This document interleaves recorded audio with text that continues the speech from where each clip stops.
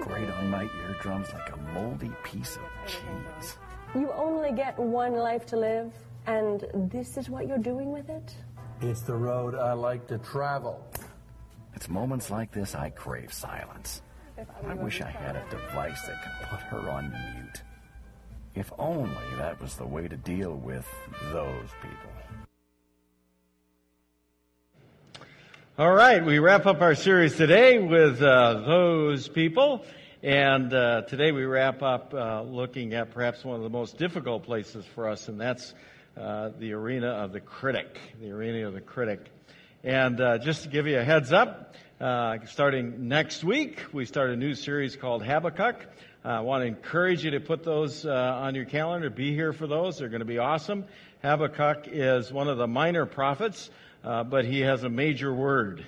And it's a word we struggle with in understanding. It's all about, how come the world doesn't seem fair, and even sometimes, how come God doesn't seem fair? So just to kind of get your appetite going there, hope you're planning on being here for the Habakkuk series. It's going to be awesome.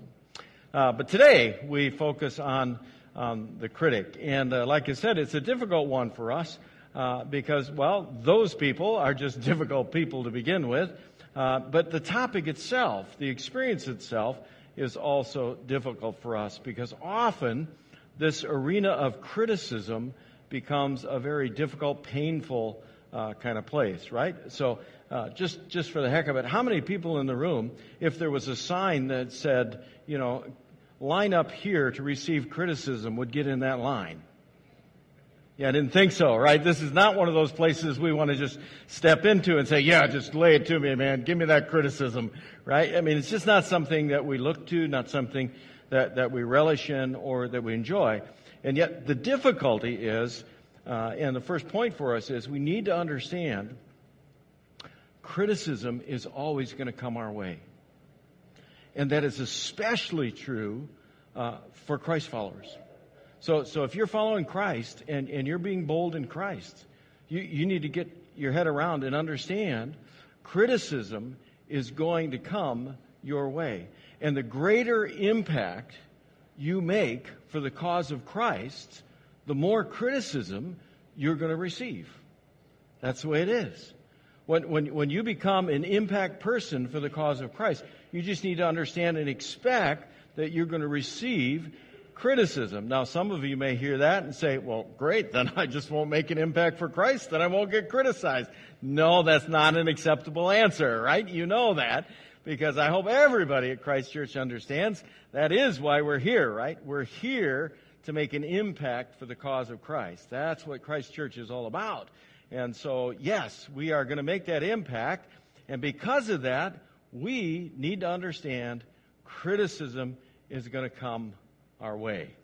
You can look in the New Testament, see people who were doing it for Christ, and they got criticized, right? I mean, Jesus got criticized, obviously, but beyond him, whenever they were doing it for his kingdom, people were getting criticized. So I just threw a couple examples here of the Apostle Paul. Would you agree that Paul is one of those guys who got it done for the cause?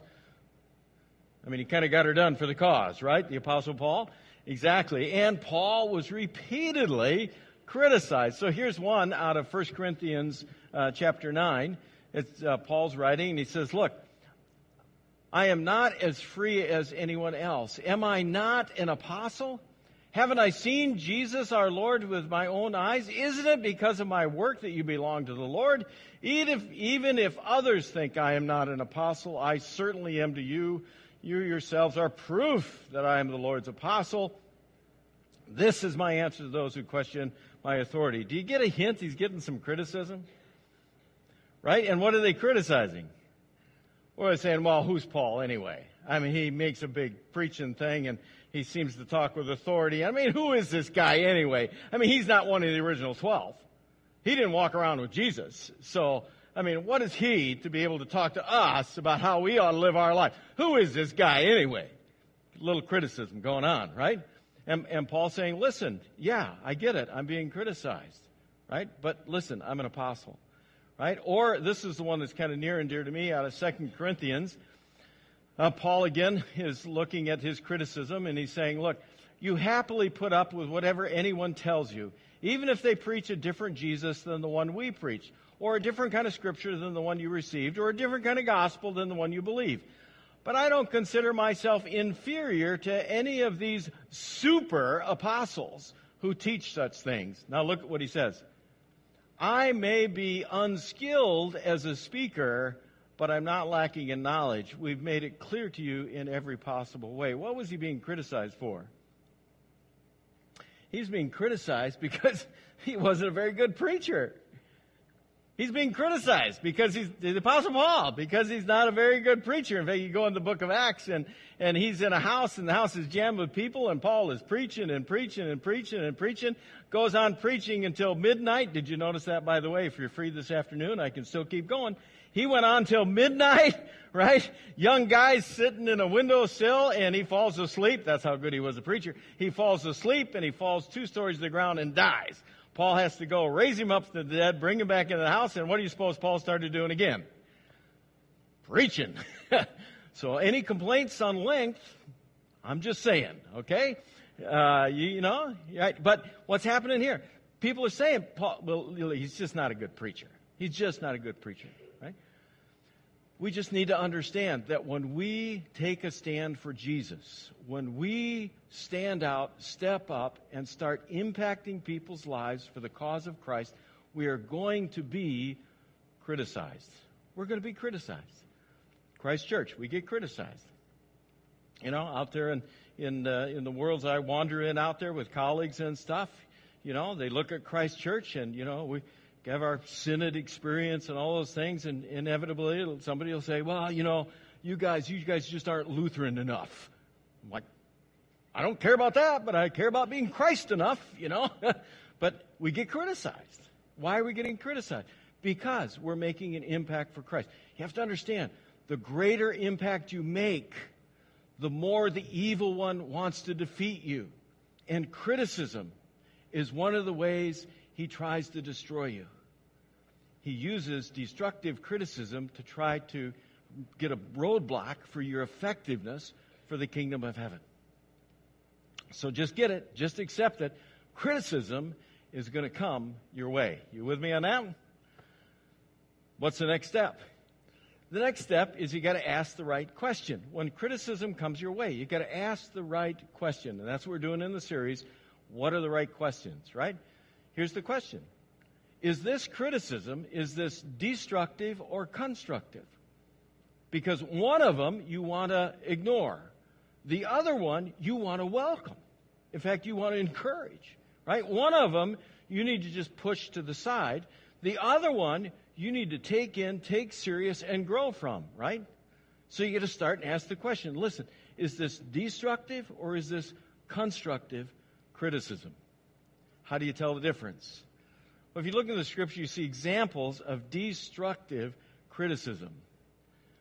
Destructive criticism is usually vague and personal. It's vague and it's personal. Here's an example. It comes out of Numbers 12. God's people are being led by Moses, right? Took them out of Egypt, out of slavery, and he's leading them out there, getting them to the promised land. Moses is the leader, right? What happens by Numbers 12? Numbers 12, while they were at Hazeroth, Miriam and Aaron criticized Moses because he had married a Cushite woman. They said, has the Lord spoken only through Moses? Has he spoken through us too? But the Lord heard them. So what's going on? Moses starts getting criticized by his family. Surprise, the family is criticizing? Nobody can relate to that, huh? Nobody in your family. Well, surprise, there's criticism in the family. Well, there's criticism in the family. So Miriam and Aaron start criticizing him. But notice what the first kernel of criticism is. The criticism is he married a Cushite woman. But when they offer the criticism, what is absent from the dialogue? Any discussion of the Cushite woman. Instead, in verse 2, what did they say? Well, who does he think he is? Is Moses the only one the Lord can speak through? I mean, after all, he's just Moses. I know who Moses is. The Lord can speak through me too. What are they doing? They're not talking specifically about the issue and saying, listen, Moses, we're not sure marrying a Cushite woman is in the will and desire of God. They're not talking about that. What are they doing? They simply attack Moses. They make it vague and they make it personal. Destructive criticism often comes vague and personal. You know, you really hurt me when you did that. It really upset me. It really made me mad. Well, why exactly did it make you mad? Well, it just did. Have you heard that before? Sure, absolutely. Well, you know, Pastor, worship really wasn't too good this morning. Oh, really? Why was that? Well, I just didn't feel it. Really? What is that? Right? It's vague and personal. Vague and personal. Destructive criticism often comes vague and personal. If it's coming vague and personal, you need to be able to name it, understand it, and call it what it is. It is destructive. Second thing about destructive criticism, often destructive criticism is contagious. It's contagious. It's like measles at Disneyland, right? It's contagious, right? It just spreads, right? Just the nature of destructive criticism is that it just spreads. So we get in Numbers 12, Miriam and Aaron, the family, is criticizing Moses. By the time you get to Numbers 14, it says the whole community, the whole group, the whole community began weeping aloud, and they cried all night. Their voices rose in great chorus of protest against Moses and Aaron, and they plotted on themselves, let's choose a new leader and get back to Egypt. What happened 2 verses later? That criticism has infiltrated the whole community. Destructive criticism often, not only is it vague and personal, but it is contagious. Other people will get on the bandwagon. Other people will jump on board with the conversation. Other people will get engaged and throw in their 2 cents. And they'll be just as vague and just as personal. Last thing, destructive criticism by its nature is often removed. What does that mean? Look what happens. Psalm 106 identifies what's going on with this destructive criticism. It says what? The people refused to enter the pleasant land, for they wouldn't believe his promise to care for them. Instead, they grumbled where? In their tents. Are they talking to Moses face to face? No. Instead, what are they doing? They're grumbling and complaining and moaning and criticizing where? In their tents. Awesome. Often destructive criticism has its roots in underground dialogue. Right? It's not honest dialogue. It's not above board conversation. It's underground dialogue where people get together and it gets contagious and they just grumble and moan and complain and they grumble and they moan and they complain together. And then what happens? Somebody comes to you finally and they say, well, you know, you really messed up doing that. And by the way, a lot of people think that. Well, who? Well, I don't want to be the one to name names. Well, you know, Pastor, worship just wasn't really good this morning. Oh, really? Yeah, it just didn't feel right. And you know what? I mean, there's a lot of people who feel that way. Really? Who? Well, I don't want to betray any confidences. Right? That's not the way we do it. That's destructive criticism. Destructive criticism has a whole lot of grumbling. That's not the way we behave as Christ followers. Look at James 5. James 5 says what? Don't, what's the word? Grumble. There it is. Don't grumble about each other, brothers and sisters. So he's talking to the faithful. Or you will be judged, for look, the judge is standing at the door. This is not the way we behave. Destructive criticism is not us. Right? That has no place for us. Destructive criticism is destructive. Because it's destructive, how do you respond to it? If you can name it destructive criticism, you need to be able to ignore it. You just need to be able to ignore it because it's destructive.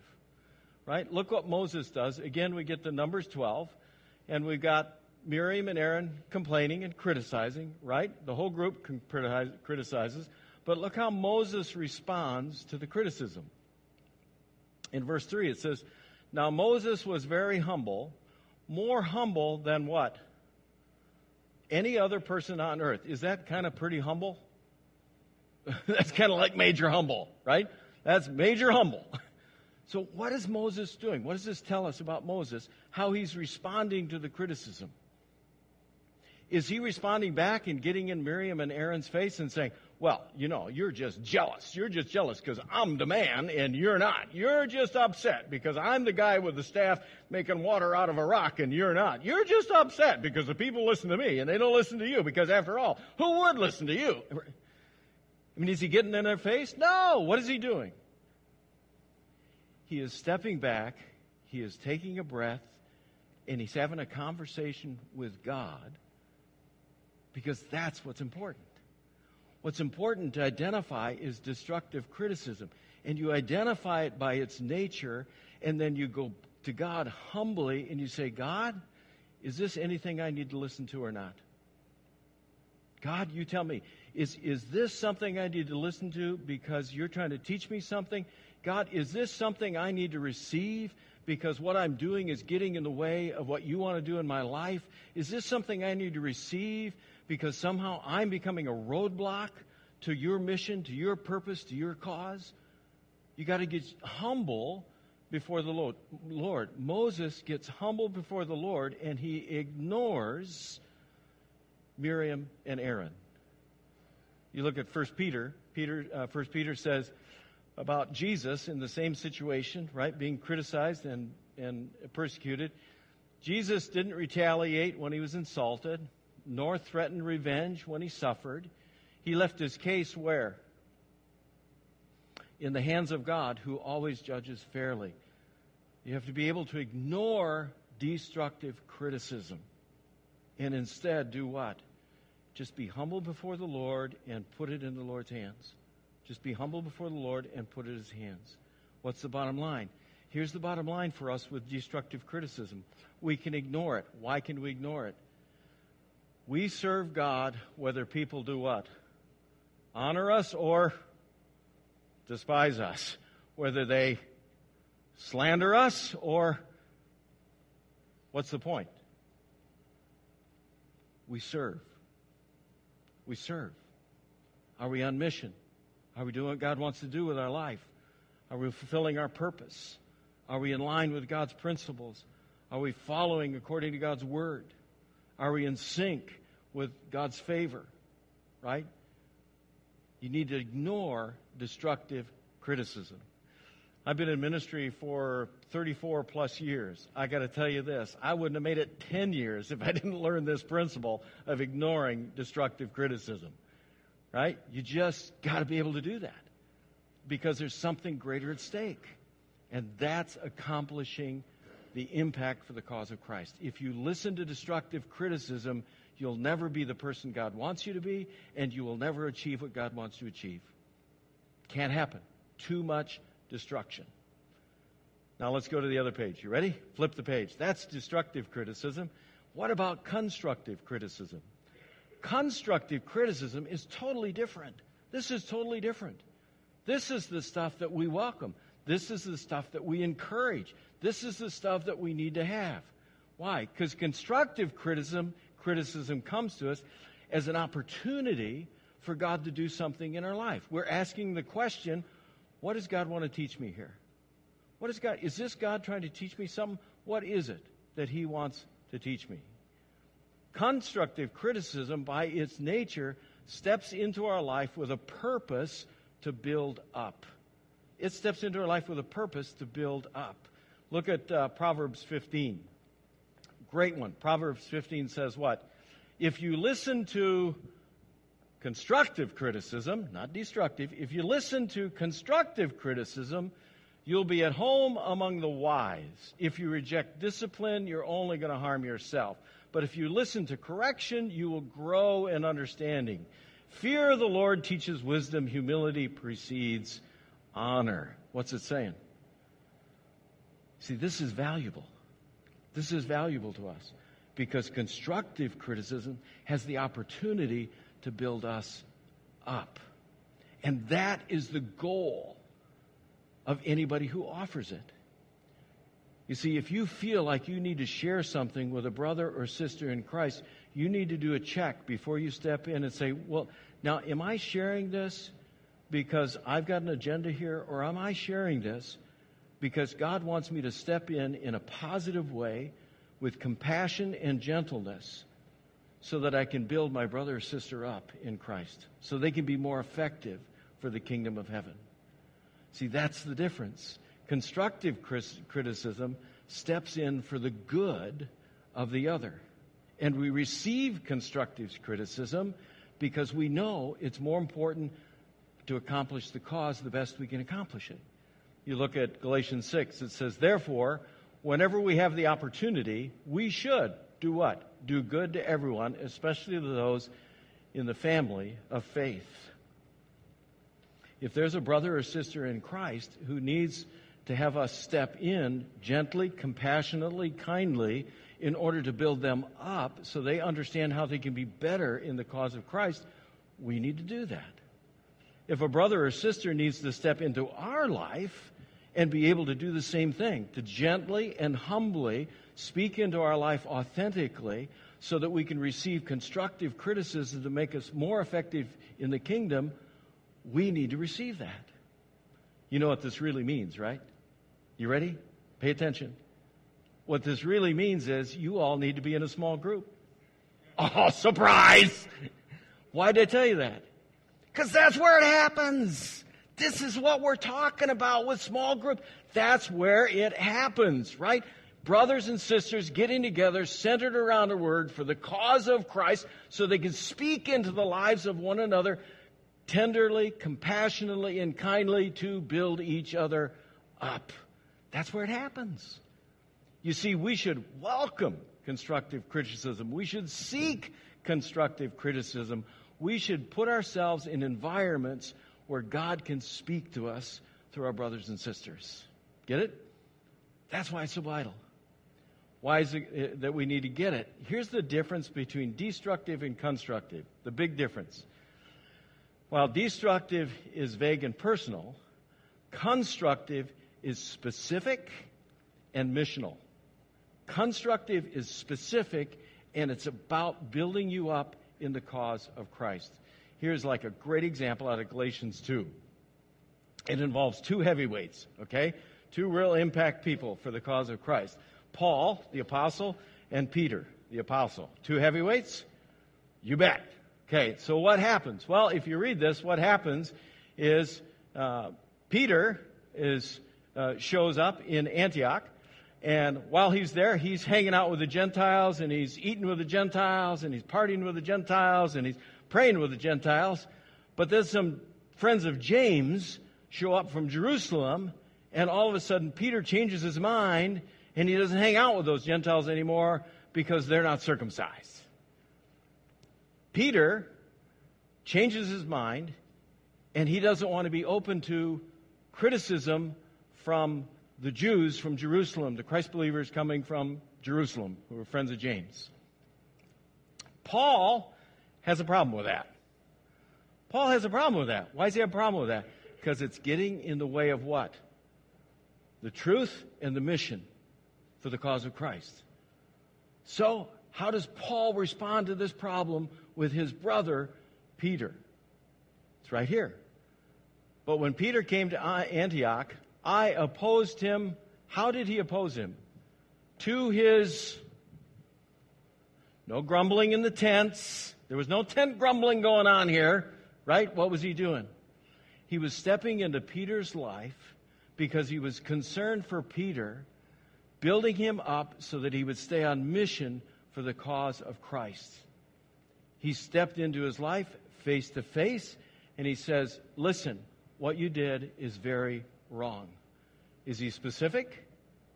Absolutely. He goes on to say, when he first arrived, he ate with the Gentile believers that were not circumcised. Afterward, some friends of James came along, and Peter wouldn't eat with the Gentiles anymore.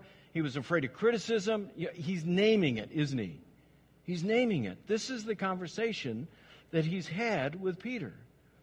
And the conversation is what? Specific, and it's all about the mission. See, that's constructive. That's constructive.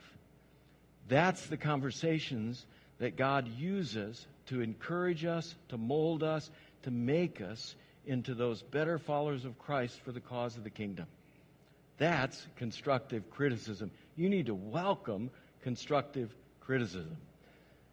It means that our words then, as we step into other people's lives or they step into ours, they have to be full words. They can't be empty. It's what it says in Matthew 12. Jesus says, "But here's what I tell you. On Judgment Day, everyone will have to account for every," what kind of word? Empty. What is an empty word? What is an empty word? Well, it's a word that has nothing to it, right? It's empty. It has no meaning, has no purpose, has no. It's an empty word. That's destructive criticism. Those words are empty. Constructive criticism is intentionality. It is to build up. It is to encourage. It is to strengthen. It is full of compassion and kindness and gentleness. We need to step into or allow others to step into our lives with full words that are focused on building us up for the mission. Last piece. The real ultimate question then for us is, as we look in the mirror about those people, is how do we not be one of those destructive people? How do we remain constructive? Besides, of course, getting involved in a small group. How do we remain constructive?